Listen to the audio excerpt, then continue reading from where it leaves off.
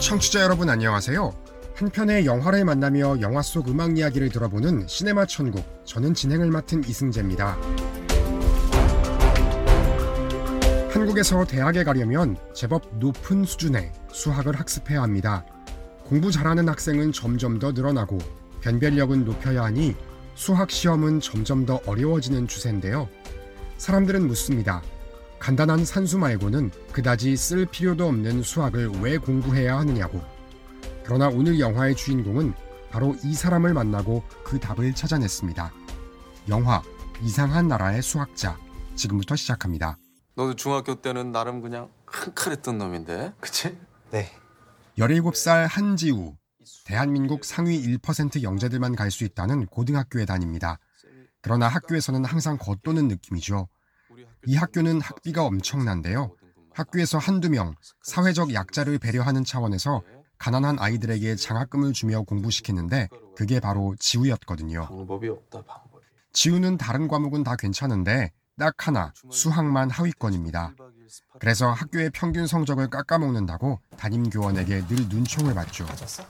어느 날 지우는 불량한 친구들의 강요에 못 이겨 밤늦게 기숙사를 몰래 빠져나가 술을 사들고 들어옵니다.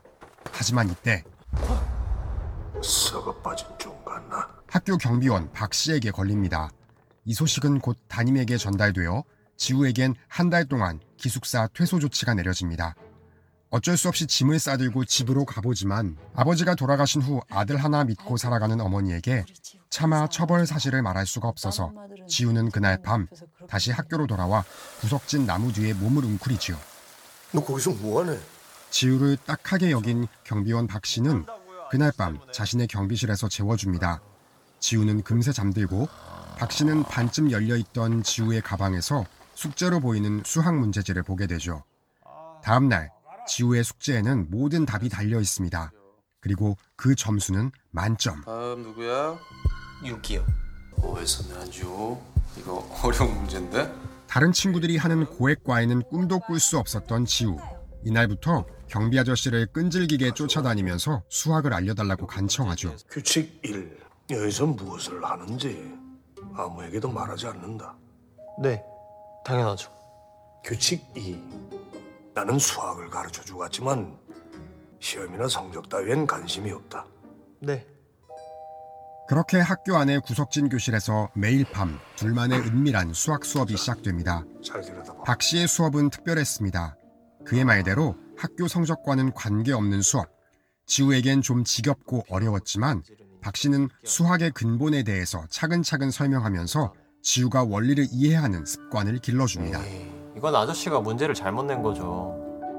답을 내는 것도 중요하지만 질문이 뭐인지를 아는 게 더 중요한 거다. 답을 맞히는 것보다 답을 찾는 과정이 중요하다. 그거이 수학이야. 두 사람은 함께 공부하면서 마음을 열어갑니다. 요한스 세바스찬 박 씨의 경비실에선 항상 중세 고전 음악가 바흐의 무반주 첼로곡이 흘러나오는데요. 딱딱하게만 느껴지던 그는 예술을 정말 사랑하는 사람이었죠. 지우는 매번 카세트 테이프로 음악을 듣는 아저씨가 좀 더 좋은 음질로 들을 수 있도록 손전화에서 음악 듣는 방법도 알려줍니다. 괜찮죠? 크게 들으면 더 좋은데. 바흐 악보만 있으면 모든 음악을 복원해낼 수 있지. 영화에 수록된 중세 고전 음악가 바흐의 무반주 첼로곡 1번 프렐리드 듣고 돌아오겠습니다.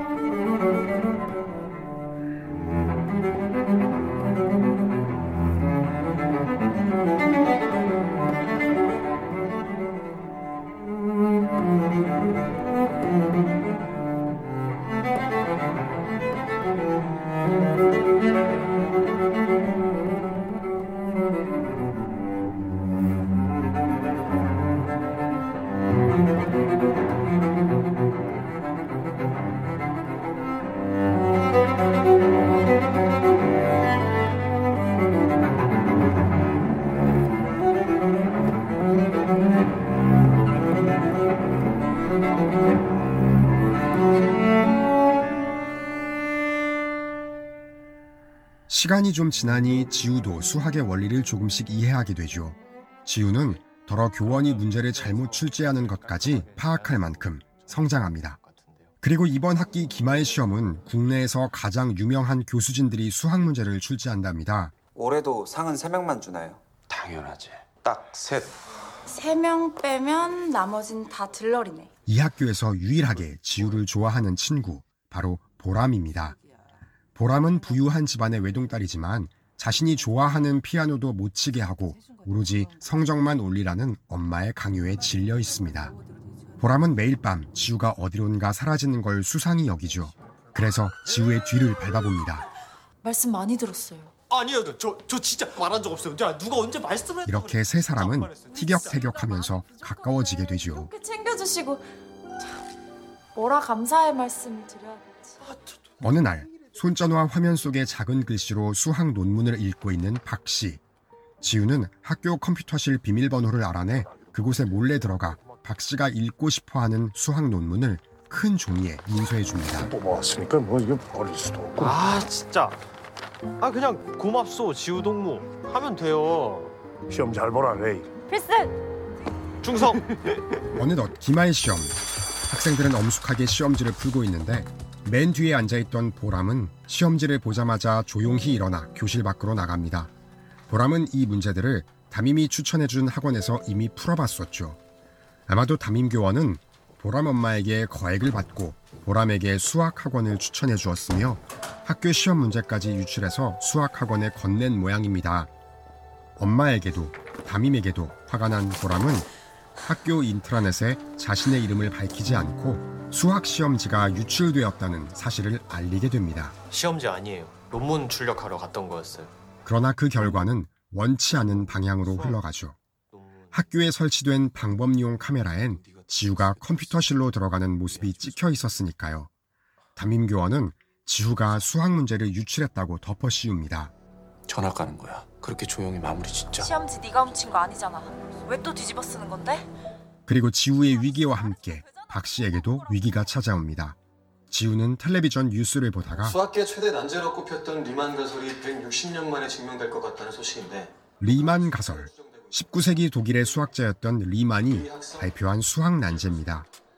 160년 동안 증명되지 않은 가설을 리학성이 풀었다는데 바로 그 사람이 고등학교의 경비라니 과연 그에게 무슨 일이 있었던 걸까요?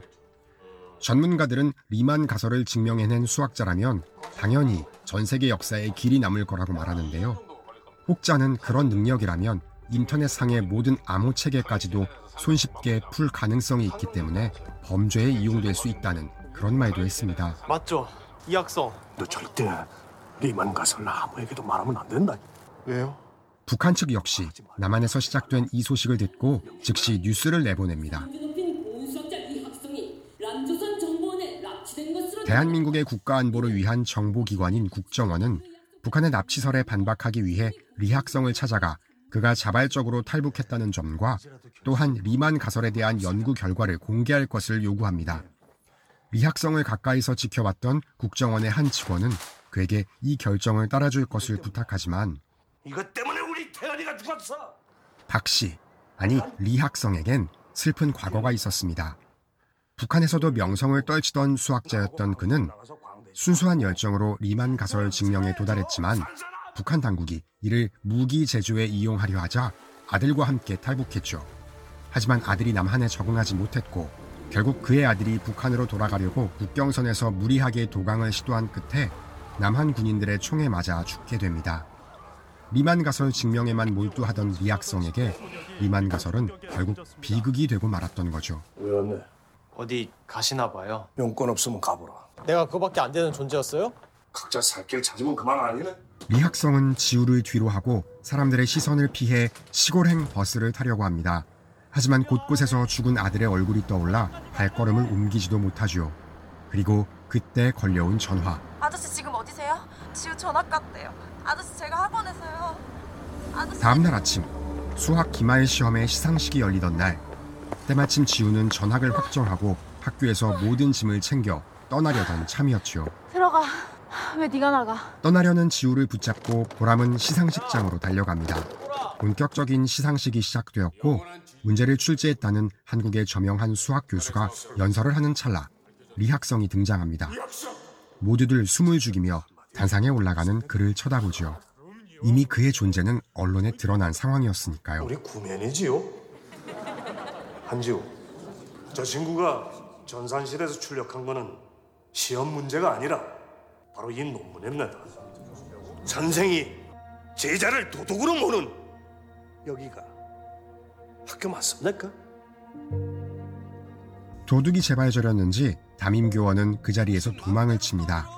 리학성 역시 할 말을 마치고는 조용히 자리를 떠나죠.